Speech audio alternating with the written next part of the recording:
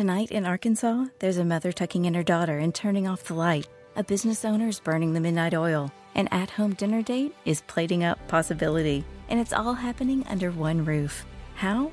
The power of a conversation, like the one John from Integrity Solutions had with First Horizon Bank about his vision for a sustainable mixed-use building. Now it's not just words, it's life. First Horizon Bank. Let's find a way. Go to firsthorizon.com/John.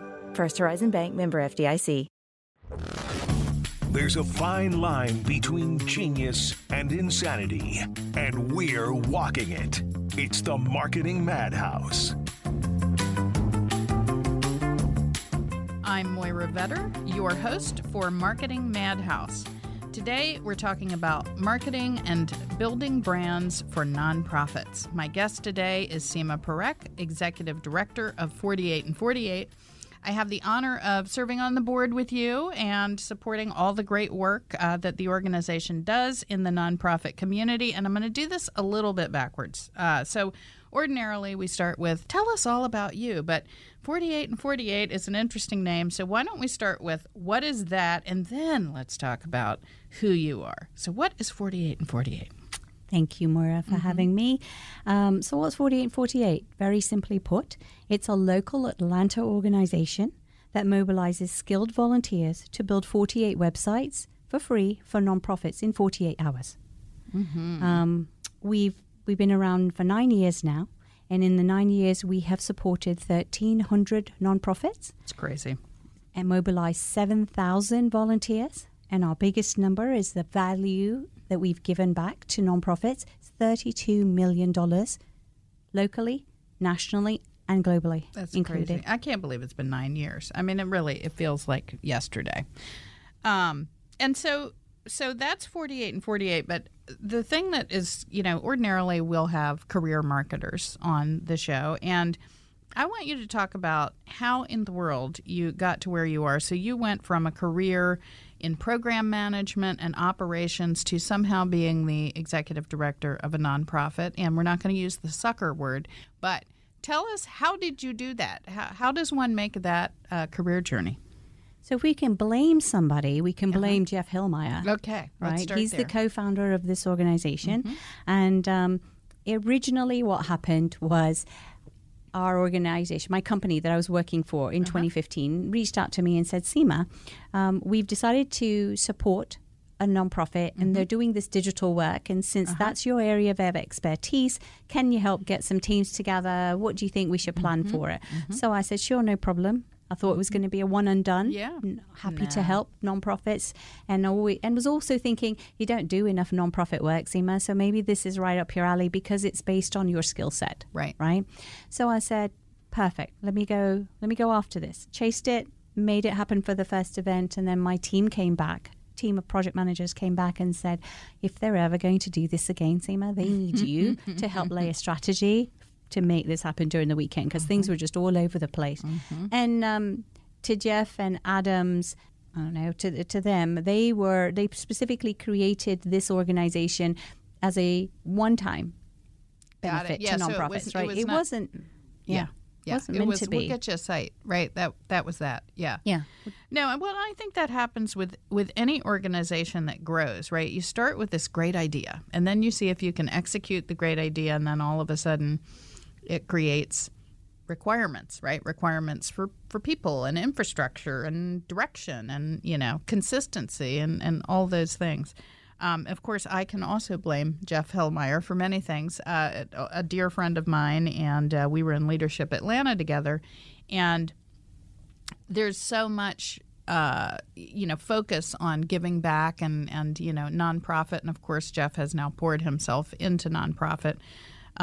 It's just really interesting to see how the organization has grown and really watching you in that role. You mentioned the co-founders, and I think very often you have people that start something, and those aren't always the people that come in to organize it or scale it, and provides, as you said, the things that are your expertise, program management and operations. I think about some of the work that I have done in the past with hackathons, and there's just so much going on. how did that happen? Did they come to you and say, we've got this thing out of the gate, but we're now at we need management? Or, I mean, literally, how did it happen? Who called who? What did they say after your company participated? I honestly don't know how to answer that question. It's a bit of a blur. Usually somebody asks me to do something with it. If it's within my wheelhouse or I've got the bandwidth for it, I say yes. So I would assume I think Carol Williams, who was the leader of the organization at that time, reached out because the buzz was around who can help us do this. And my team members had already offered up my name quite freely. So then the call came through. I met with her, and then I met with Jeff and Adam, and it was like, okay, this is what we need to do. Can you do it? And the can you do it's always been my weak spot. Of course I can. If I don't know how, I'll figure it out, but I can do it, and I'll make it happen.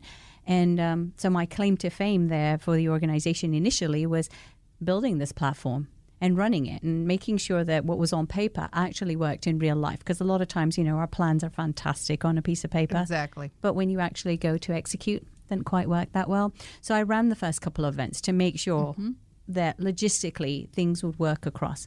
Then fast forward a few years, a lot of other people joined the organization. A lot of people participated, shared their skills, shared their recommendations to help the organization grow.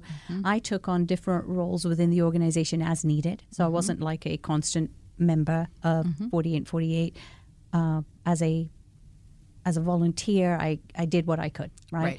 Kicking off the new cities or, which remember, this organization initially existed as an on-site only event. So we started in Atlanta and literally went up the Eastern Seaboard here, right? Having events in different cities. And that's where we would have an Atlanta event or a Boston event, Chicago, those types of things. We went up the board. And it was interesting to find myself in that space going, what do I bring to this table? What more can we do, right? And it was a fantastic collaborative effort, right? Which got me to this spot. A few years later, things weren't working as well as they intended them to be. So the back of napkin or even the documents and process that we had put in place weren't actually yielding the scalable results that we had expected. And when I say we, the collective we would be 48in48 and me kind of sitting around the side. And so Jeff asked me to come back into the organization a little bit more fully because I had a little bit extra bandwidth, and said, can you just give us an idea of what's broken? And it really was interesting because I have been involved, since early days of the organization and participating on the board. And, you use the word scaling. There really was a moment where it needed to shift, and you did really naturally emerge as a leader. And I'm so glad that they tapped you because, there really is. I think you said that about yourself. If you ask me to do something, I'm going to do it. And especially in the nonprofit space, you need people to be accountable. And you really have brought that. So it's going to be an interesting Marketing Madhouse today because we're not talking solely about marketing. We're talking about nonprofits and telling the story of a nonprofit and talking about marketing with a non-marketer. So it's going to be extra mad today. So thank you to Seema for being here, and we will be right back.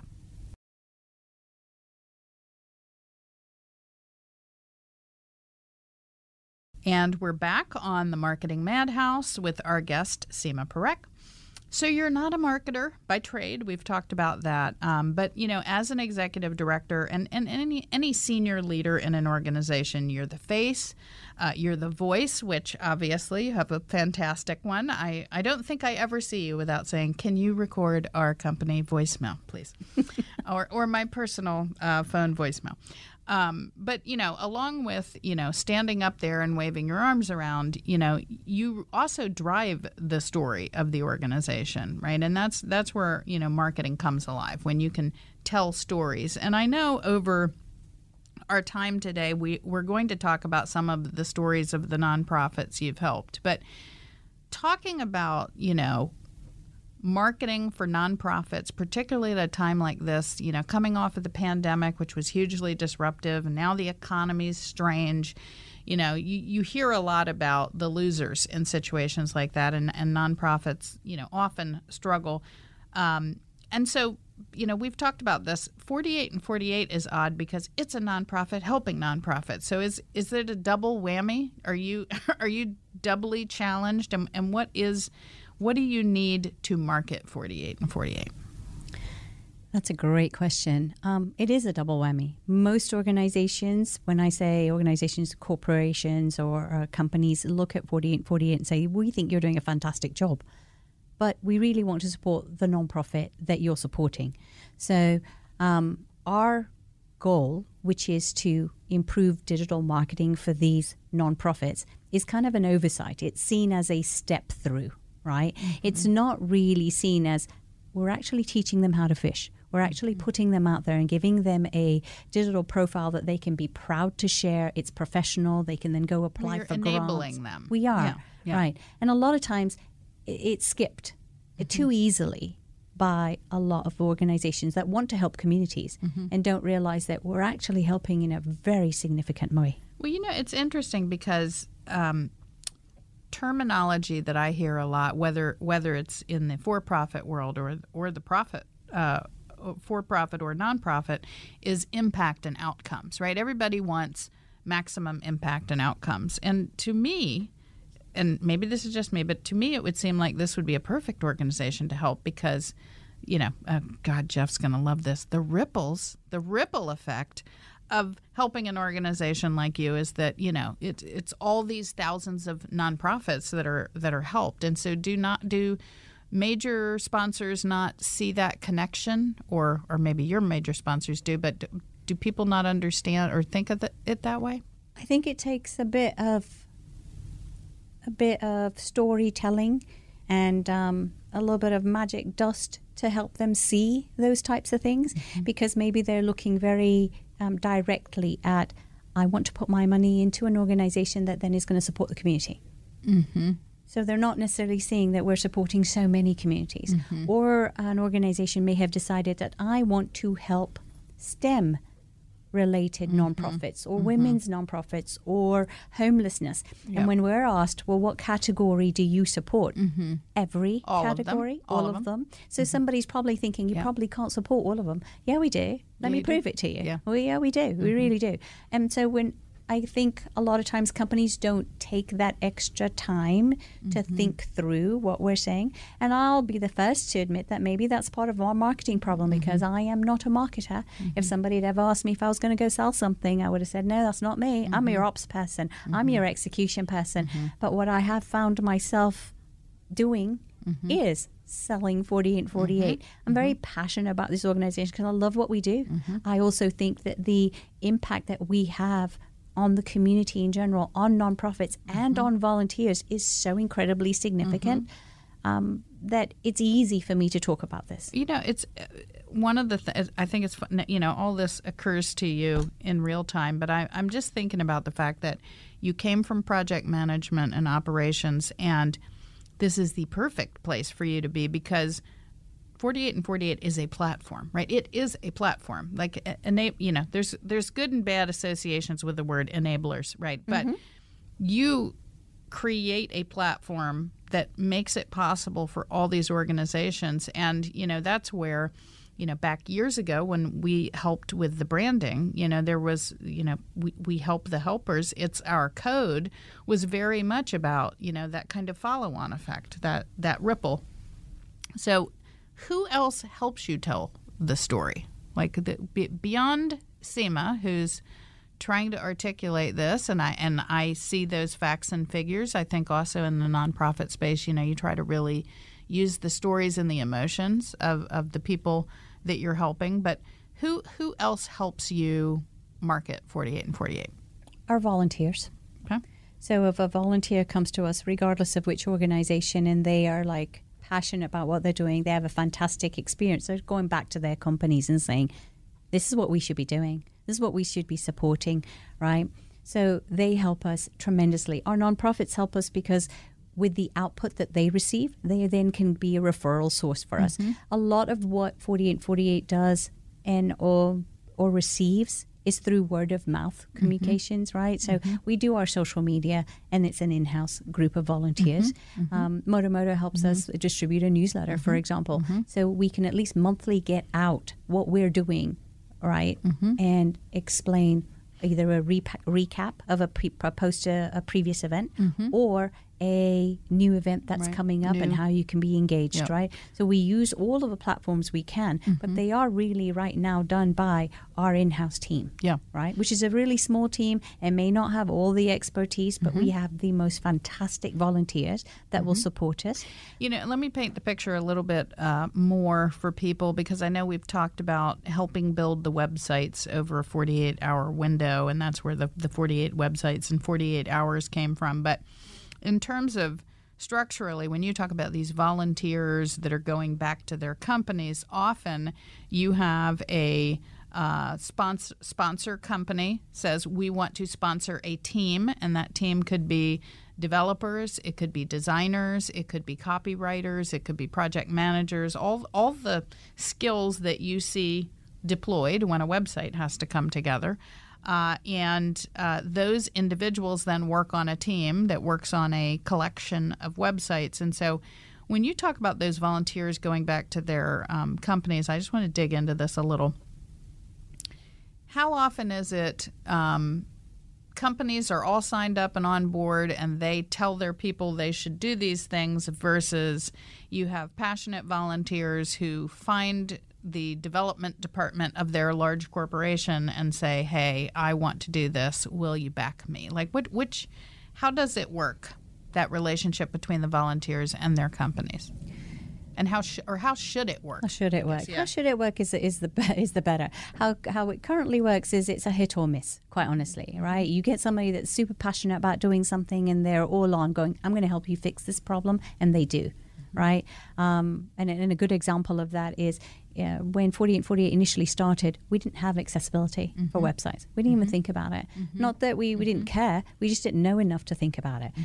We now have an accessibility team that has been implemented since 2020, and it is growing to make sure that all the websites not only are professional and good looking, but are also accessibility audited and checkmarked right at the end. And so different organizations and different volunteers will do that.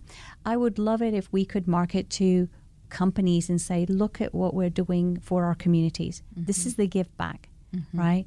Where else can you put your money and in a collective year, 9 years, tout a $32 million gift back? Right. So if you're looking at your dollar and your ROI, we're the place to go. Well, and not to mention, it's, MADHOUSE has we have our own do-gooder program, and we do things. And, sometimes you end up getting into a pattern with, we always go and support this group, or we go and support that group. And one of the amazing, and there's nothing wrong, everybody should be doing all the things they can in all the places. But one of the things that I do think is unique and fantastic about 48in48 is the breadth of organizations that you support. And so you really can, you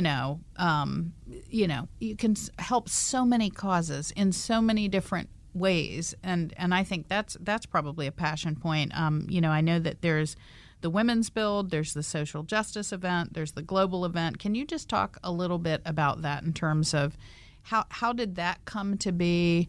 What distinguishes those builds, and how does that change your way that you tell the story, I suppose? Sure. So if we step back just a little bit, when we talk about companies and what they want to sponsor, right? Some will specifically say one of our pillars is sustainability, or our pillar is homelessness, veterans, you name it, right? They'll pick it. And so they'll say, well, what do you support?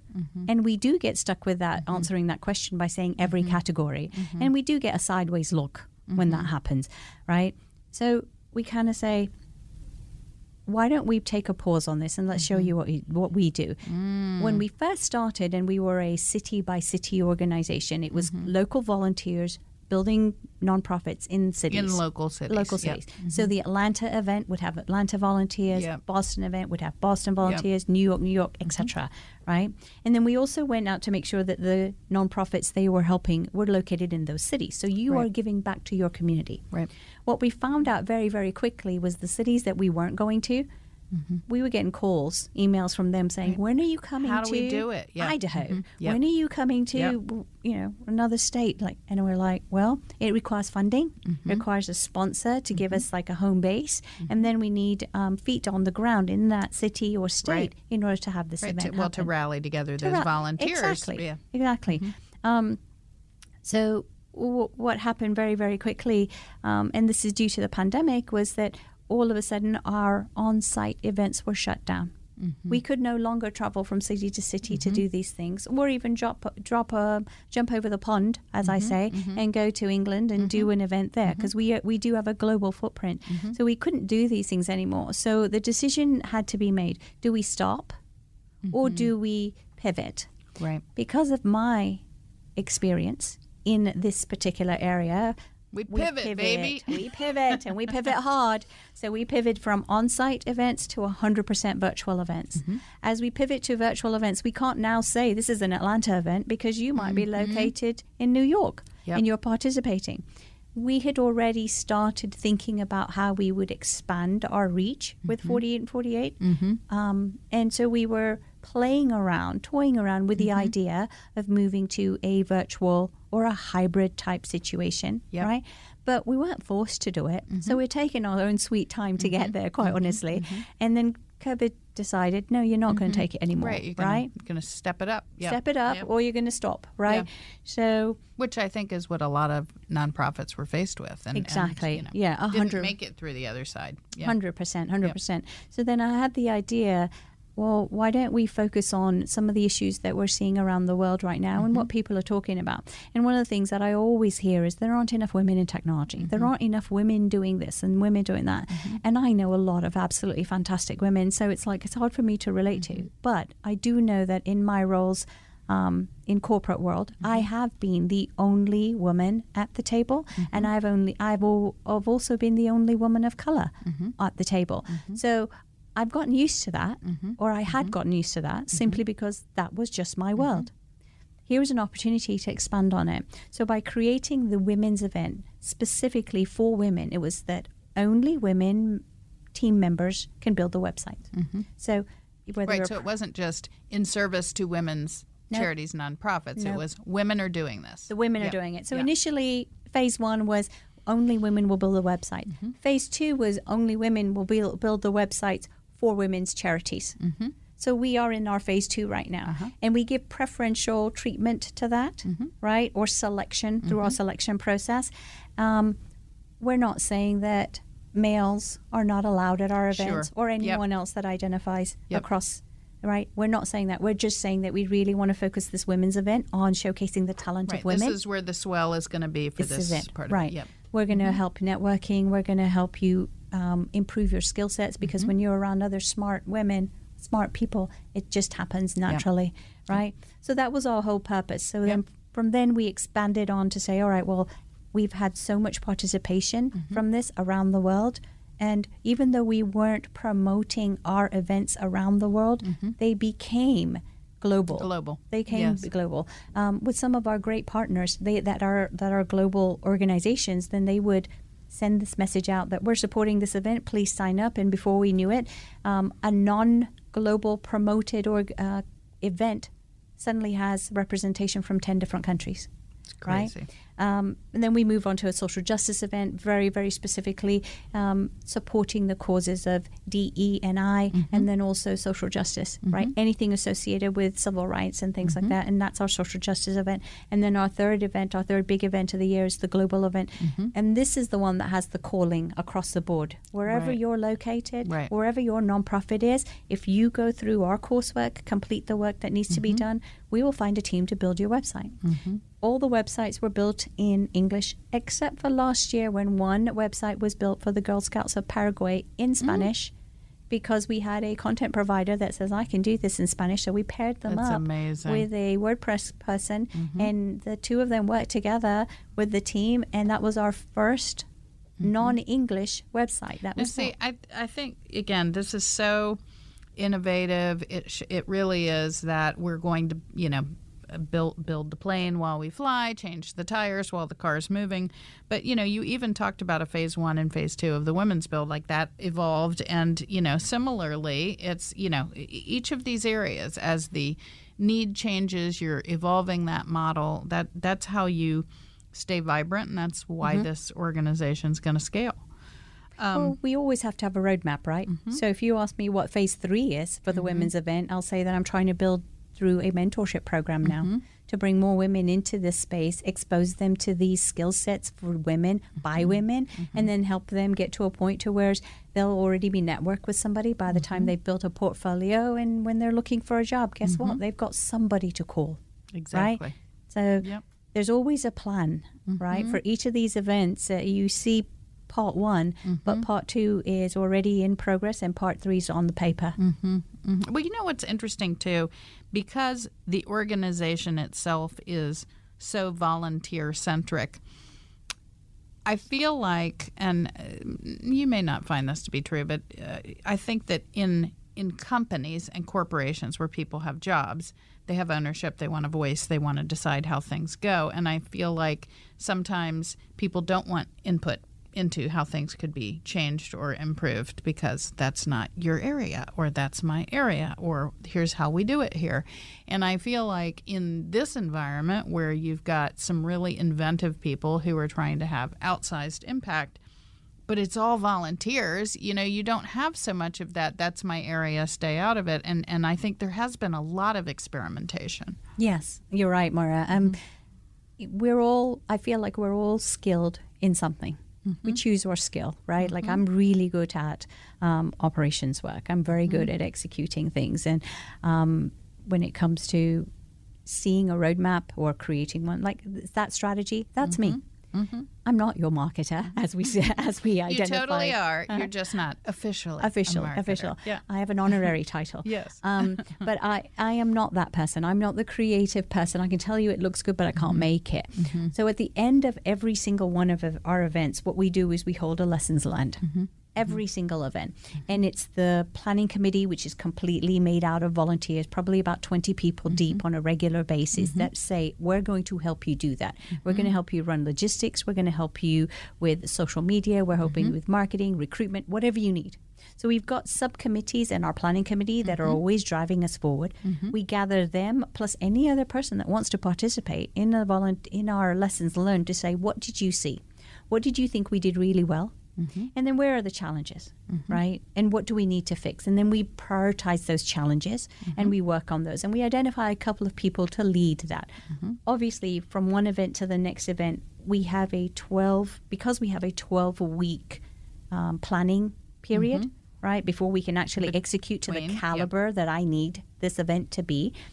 Then we don't have an opportunity to implement every request that's been made, but we do pick the top 2-3 things and say, how can we get those moving along, which includes technology, advancements that we've made in technology and tools, right? We've implemented... Well, those platforms that were implemented, I know, during the pandemic, even just from the standpoint of not just leveraging them to build websites, but for instance, the judging. I've been a judge portal. The judging portal was just... Yeah, back in the day, I think it was print out the homepage, put it up on a wall. Have a score sheet. Have a score sheet, let the judges walk through and make numbers and then sit down and then you moved to giving us laptops, right? There was evolution there. There was evolution, slowly but surely, and now it's a whole full portal where you're basically seeing a before and after.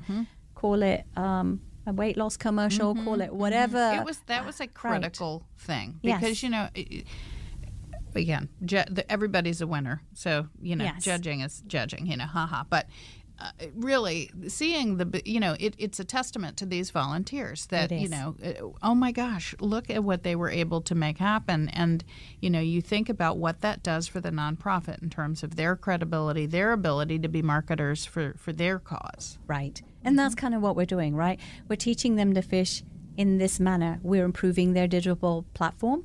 This allows them to go apply for grants and foundation money that they wouldn't ordinarily get. If you and I were to stumble upon a website and it looks like it was made in the back of someone's garage, we might kind of go, hey, is this legitimate or not? Right. But with a professionally built website, you're like, yeah, this is good. I'm going to go ahead and do this, right?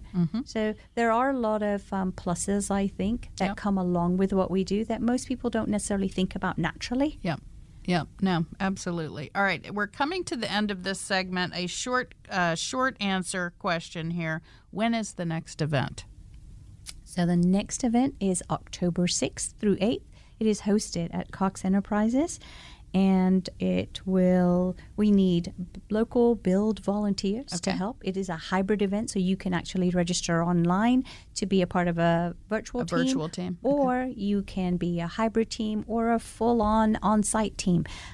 Cox Enterprises has been gracious enough to give us their space for the entire weekend, so we're excited to be fantastic. there. Kickoff will be Friday evening at 6:30, followed by a dinner for on-site volunteers. I think it's on my calendar. Yeah, it is, and I will be looking for you, Moira. But we are looking for volunteers right now to build these teams. Every volunteer that signs up and gets assigned to a team, we want them to know that we're holding them accountable for being there. Right. Because if they're not there and their team falls apart, that means that nonprofit that's already done all the work to be in our event can now may not receive a website because we don't have an extra person to fill your slots. Well, we've all been a part of that project in school, right? The group project with the one person that never said. So don't be that person. Sign up and don't be that person. Yes. This is Marketing Madhouse, and we will be right back with our guest, Seema Parekh.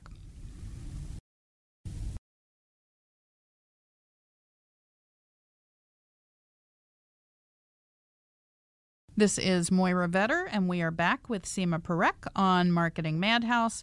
So we've been talking a lot of warm, fuzzy, doing goods, making change, making things work. And, in the real world, everything doesn't always go as planned and isn't as we would have them be. And so, we talked a bit about all this change that occurred going through the pandemic. And, of course, the economy is a bit strange. What are some of the things that have happened that aren't as you would have them be and that you need to do something about to kind of get to this next stage of growth for 48 and 48? So two big things that happened is that we, one, lost major funders for 48 and 48. So we had to completely redo how we do our work, right? We literally were started over again as a little startup, right? Because we lost so much funding. And we relied more heavily on our volunteers due to that, right? Till we found the sponsors to sort of back us back up, and we're working on it. So there's slow in progress, and so we would love to have some more sponsors to help us do what we're doing and scale our organization and support more nonprofits. The other thing that we lost, I feel like, was support from agencies. When this organization started, we had agencies everywhere wanting to be a part of it, sending a team. It was competitive, too. It was too. very competitive. Is there a team from this agency, that agency, the other? Yeah. And now it's really hard pressed to find that for multiple reasons. We know that agencies went through a huge feast and famine. And then there's been a big life cycle or lifestyle shift as well and things like that. But I'd love if we could re-engage agencies. Right. Well, and we all know that doing things that make a difference is more important than it ever has been. So, of all the things, I think a return to some of those priorities, and I think maybe another thing that's different that maybe the major sponsors and the agencies don't know are all the strides that you've gone to create hybrid every kind of flexibility to help people be effective. It's not taking, days and days and weeks away from people. It really is a very efficient event if people can be spared to focus on it. Exactly. I always like to tell everybody it's a 48-hour event, but you do eat, you do sleep, you do take breaks. Right. And it's very important for people to know that. We've structured the program to where it can be extremely effective from a Friday evening to a Saturday. Yep. The whole day Saturday, that's your whole work day, and then half of Sunday. Then you go home and have dinner with your family. right? So we've got it sorted from that perspective for sure, right? Yeah, not like high school when we had the fundraiser and we all were in rocking chairs all night watching scary movies so we could stay awake. No, so this is not that. You're gonna sleep, but more importantly, you're gonna do really important things with great people and make friendships and bonds that really last. Because I have definitely seen that happen. So let's take a pivot here. Again, pivot's going to be one of our big words today. But on the Madhouse, we like to talk about madness and crazy things. And you have a story of something that happened to 48 and 48 that was definitely crazy. Can you talk about I don't remember what year it was. It might have been 2018 or 19. But what happened that was so crazy? So 48 and 48, obviously, like any organization, has a certain amount of time to plan an event. Mm-hmm. We book our venue, we make sure we've got our speakers right and everything. And here we are, Monday of the event starting on Friday. And Monday, our team gets a call that says, hey, the venue that you booked is no longer available. We have 300 plus people signed up for the event. That's And we don't know where they're going. We don't know where they're going to go now. We have no idea. We've got nonprofits that we promised websites to, and we have a host of volunteers who we're trying to find direction for. So I can't remember who we can attribute this idea for the solve for here, but we were able to find a venue that was under reconstruction, right? Because it already existed, it was fine, it was just having a redo, and we basically marketed the space at the underground, which was being redone. And it didn't have flooring, so it was like walking into a construction zone, because I remember tarping, and the door didn't look like a door, and we had a few challenges. We had a guard at the door for the weekend, and then the floors in the building were sticky, and because they had pulled up the carpeting because they were going to put new carpeting down or new flooring down, so it will forever be known as our sticky floor event. There was a good buffet, I remember. There was great food. We've always had wonderful sponsors for food and stuff like that. We had music outside in the little underground courtyard, I remember. So there were some fantastic things about it. But when you got into the building and you were trying to use the Wi-Fi was great. It was just the floors. You pick your feet up a little bit harder, you know. But yeah, it was quite interesting. But at the end of it, we did what we came to do. Yes. The volunteers made it. Maybe some made it a lot later than they expected to because they didn't realize where they're going.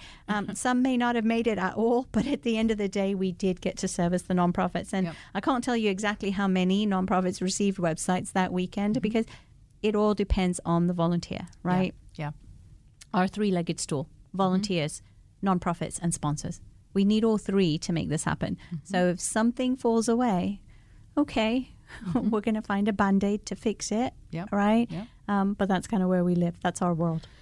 I love that story. And, I think marketers can certainly, relate with that, whether it's putting on a large event. I mean, things change. Things change you've got to just be ready to go, okay, it's not going to come off in that way. How are we going to move? And I do think everybody's very flexible. I think the organization is a very positive group, which helps. It, I know you said you're a control freak, but you smile a lot for a control freak. So usually when we talk about, we kind of come into the end of the podcast, we talk about visionary marketers and marketers who are doing all the things that matter in terms of being a strong brand, in terms of their customer base, helping their employees and really making sure that they're kind of an employer of choice, and then also making a difference in the world, more broadly. And I think, in our case today, we're talking about nonprofits. And so I'd kind of, instead of talking about, these are great companies that do all the right things, I think it might be nice for us to shine a light on some of the nonprofits you've served. And obviously you've talked about thousands of organizations. But I think there were a couple of examples that you had of really great stories of people who and maybe this is a plug for the potential major sponsors out there, which is if you are one of Atlanta's fortune companies, you should be a major sponsor of 48 and 48. But for some of these companies who maybe do have the concern about what does our money go to and how do we show impact or outcomes, talk about, I think the first organization you mentioned was Project You First. Talk a little bit about that. So Project You First is a local Atlanta nonprofit, and its mission is to provide hygiene products to the homeless. Mm-hmm. And when they came to us at one of our events a few years ago prior to COVID, we built their website. Mm-hmm. Upon building their website, I reached out to the executive director of that nonprofit to just see how things were going. And she's like, I can't talk to you right now because I'm driving over to Tyler Perry Studios to pick up a van. Unbelievable. And I was like, I don't understand what you're saying. Right. Are you going to be in a shot or something? Right, Are you going to be on TV? And she goes, no. He's heard about our work. Mm-hmm. He saw our website, and he's donated a van. Given us a van. Yeah. So that we can now instead, we can hold more items for the homeless, and as we drive around we can service more homeless people. So I was like, well, that's fantastic. Right? So that's the one. And another one that I think is also very important, which is something that all nonprofits that speak to us about, is like, we just need money. Every single nonprofit needs money. We need money. 48 and 48 needs money, right, in order to run and fulfill our mission. So there was a lady by the name of Tanya Hicks. She started a nonprofit called Empower Our Youth Foundation. And that was very specifically an anti-bullying nonprofit. Her children were bullied in school, so she's like, I've got to do something about this because parents don't have enough information on what they can do. Schools are great. They provide us some resources, but we need more. So she created this nonprofit, came to our event. We built her website at a women's event. 8 months later, she came back and I got a lovely note from her and said, Seema, because 48 and 48 built our website, I've now applied for grants and brought in $30,000 to support our mission, which is huge. Yeah. Absolutely huge. She's also become a huge advocate for 48 and 48 and comes to our events now just to speak to other nonprofits on how she was able to use our services and expand on them, give more exposure to her organization so that other nonprofits can learn from her. Right? Again, it's ripple effect. It is. This is seed money that creates a much broader influence, than people imagine. And, in terms of what all that has to do with marketing, I feel that building a website for a nonprofit, a fundamental thing to marketing is being credible. And, we've talked a lot about, having a website that works in 2023 is like food and water, right? It's your calling card. Right. It's your calling card, including having a donor form, right? Or how people can give you money. I mean, just think about that. You go back, and Atlanta's a huge hub for payments companies, major donors out there. Payments companies, in terms of the platform that you create and these donations that you can help those nonprofits collect. Yeah. Any final thoughts, wishes, asks, demands of the audience? What does 48 and 48 need to continue being amazing? Amazing volunteers. Please continue to sign up and register for our events, and then also sponsors.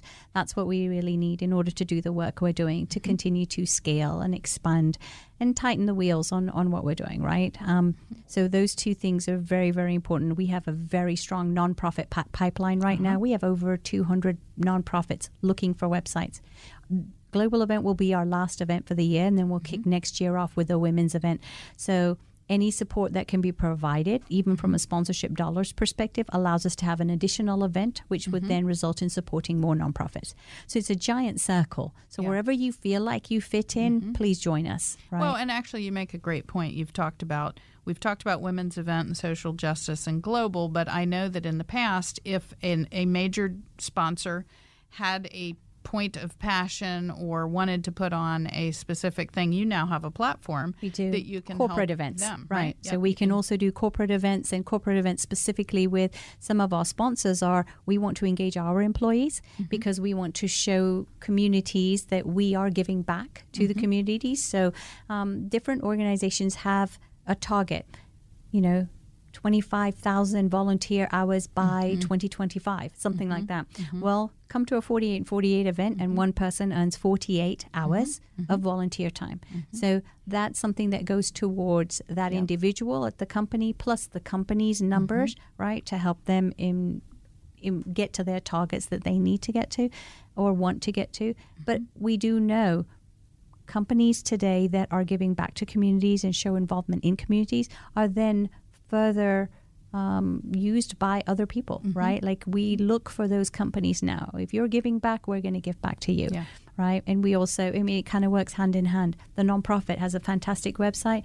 Well, we already know 75% of the people who drop out of a website will be because they look at it and go, oh, it doesn't look legitimate. But imagine if you can grab that 75% for a nonprofit. Right. That can only be done if we've got the volunteers and the sponsors to tie it all together. Yep. No, it's amazing work.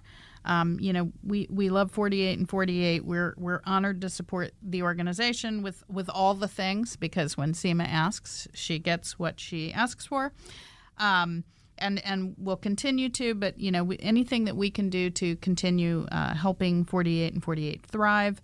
Again, we want to see everyone at the hybrid event, which is going to be October 6th through 8th. And so you can log on to 48in48.org. So again, nonprofit here, people, .org, don't .com it. And again, so you're looking for volunteers, sponsors, and separately, if you're a nonprofit, you've talked about this vibrant pipeline, same thing. There is a way on the website to engage with the organization and work your way into the pipeline if you need support. Seema Parekh, thank you so much for being here today. Remember, there is a fine line between genius and insanity, and we're walking it.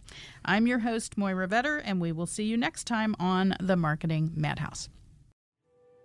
This morning in the Atlanta airport, no one's missing a meal on Mac Wilburn's watch. With 11 restaurants to serve passengers, he's got dining for every destination. And it all started when Mac talked with First Horizon Bank about opening a franchise in the airport. Now it's open for business and cleared for takeoff. First Horizon Bank. Let's find a way. Go to firsthorizon.com/Mac. First Horizon Bank, member FDIC. The Fan is ready for Brave season. Are you? 3-1 smoked high in the air, deep center field, and heading for the horizon. A home run by Olsen. We're streaming every game of the Braves 2024 season free on the 680 The Fan app. So make sure you download it now and don't miss a pitch of the Braves this season.